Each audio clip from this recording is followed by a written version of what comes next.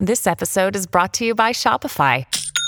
Forget the frustration of picking commerce platforms when you switch your business to Shopify, the global commerce platform that supercharges your selling wherever you sell. With Shopify, you'll harness the same intuitive features, trusted apps, and powerful analytics used by the world's leading brands. Sign up today for your $1 per month trial period at shopify.com/tech, all lowercase. That's shopify.com/tech.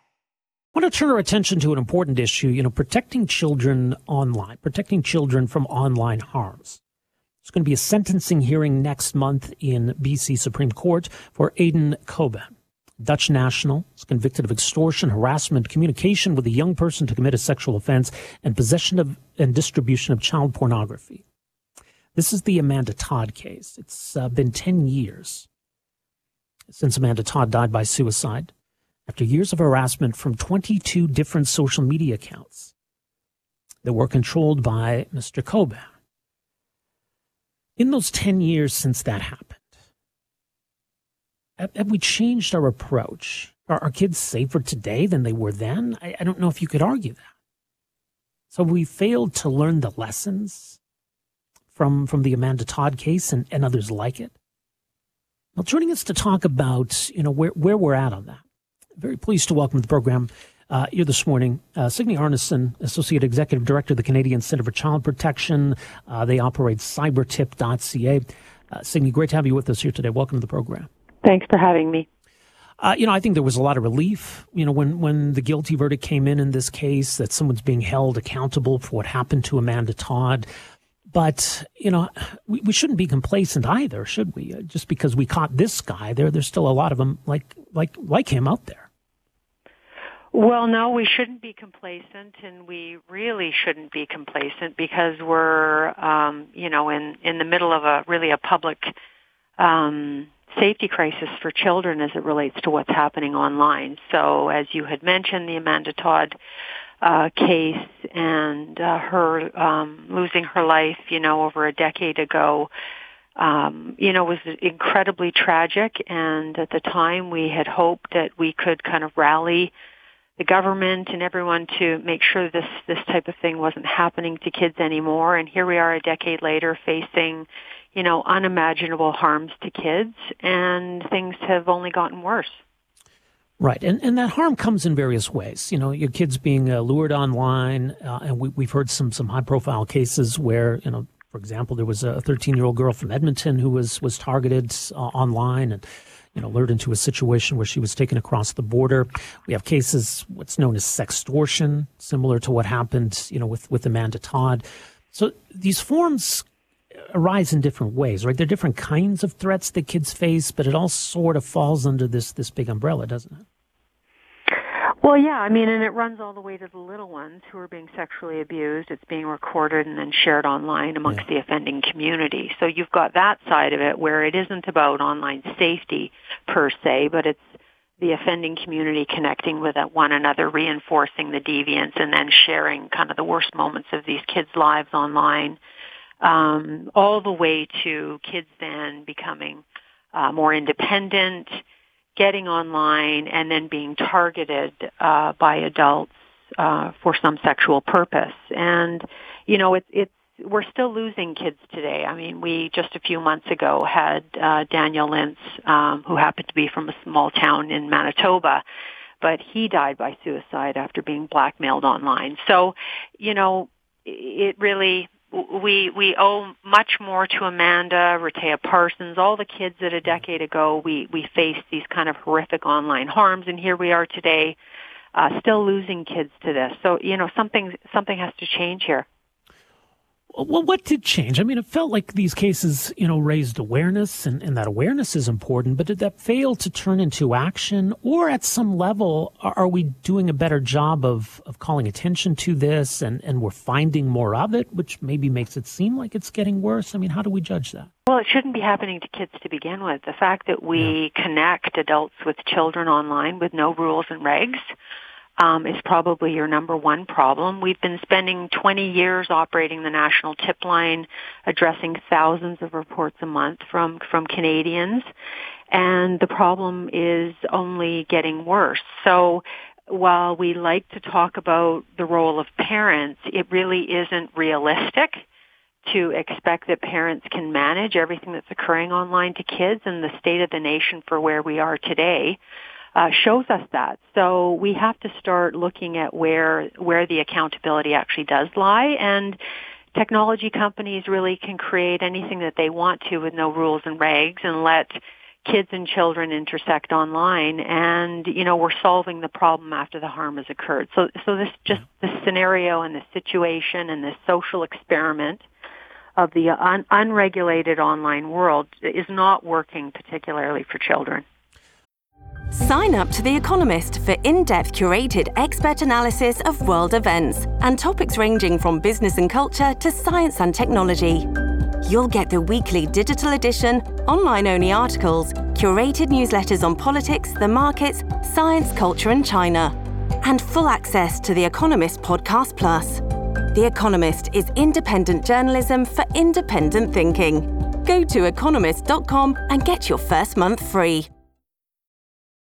Families have a lot going on. Let Ollie help manage the mental load with new cognitive health supplements for everyone 4 and up, like delicious Lolly Focus Pops or Lolly Mellow Pops for kids. And for parents, try 3 new Brainy Chews to help you focus, chill out, or get energized. Find these cognitive health buddies for the whole fam at ollie.com. That's OLLY.com. These statements have not been evaluated by the Food and Drug Administration. This product is not intended to diagnose, treat, cure, or prevent any disease. Let's talk about what needs to change. I do wonder, at some level, if we have, meaningful penalties, for holding people to account and be a deterrent factor, is there the possibility that a meaningful sentence in the case of Aidan Coban can make a difference? What about on that side, first of all? Yeah, no, I think it's a need-driven behavior for those who have a sexual interest in children, and that is not going to stop. And if that were the case, it should have stopped a long time ago. Canada has some pretty stringent laws around this type of harm to children, but again, it's after the harm has occurred. Right. So we don't send kids off to a playground and put them on a play structure and have them fall off of it. Let's say something is faulty, and then blame parents for why the kid broke their arm. We put safety standards in place for the play structure that belongs on the playground. Online, we have none of that in place. So we let this just free exchange. An offender, an adult can reach into your home, access your child. They're not even having to leave their houses anymore, and grave harm can be occurring to kids. And we've kind of said, okay, parents have to be engaged, they have to be knowledgeable. They do, but at some level, companies should be building products that are safe, particularly when they know their user base is children. So what needs to change? What does that change look like? Well, technology companies, especially those, involving user-generated content. A lot of the harm we're seeing with sextortion in particular is happening either on Instagram or Snapchat. And they happen to be targeting boys, but they need to be actually creating platforms that are safe. There has to be age verification. There needs to be, a better mechanisms for seeing how a lot of these sextortionists are coming from overseas. They're creating multiple accounts. So you notice these accounts coming from the same IP address. There's multiple ones of them. There's all sorts of patterns that can be picked up on the side of the technology companies to flag that there's a potential problem. They put all sorts of efforts into how they advertise to us as their user base. That same level of effort needs to go into how they ensure that kids are safe online. And none of those things currently are in place because, they're not financially motivated to do that. What about groups like yours, the Canadian Centre for Child Protection, cybertip.ca? What do you see as the role you play? Or do you see a need where we don't need organizations like this? Like you feel like one day maybe you just make yourself irrelevant? Well, I'd love to be put out of a job. I've been doing this for 21 years. Nobody wants to be seeing this level of harm occurring to children. It's horrific.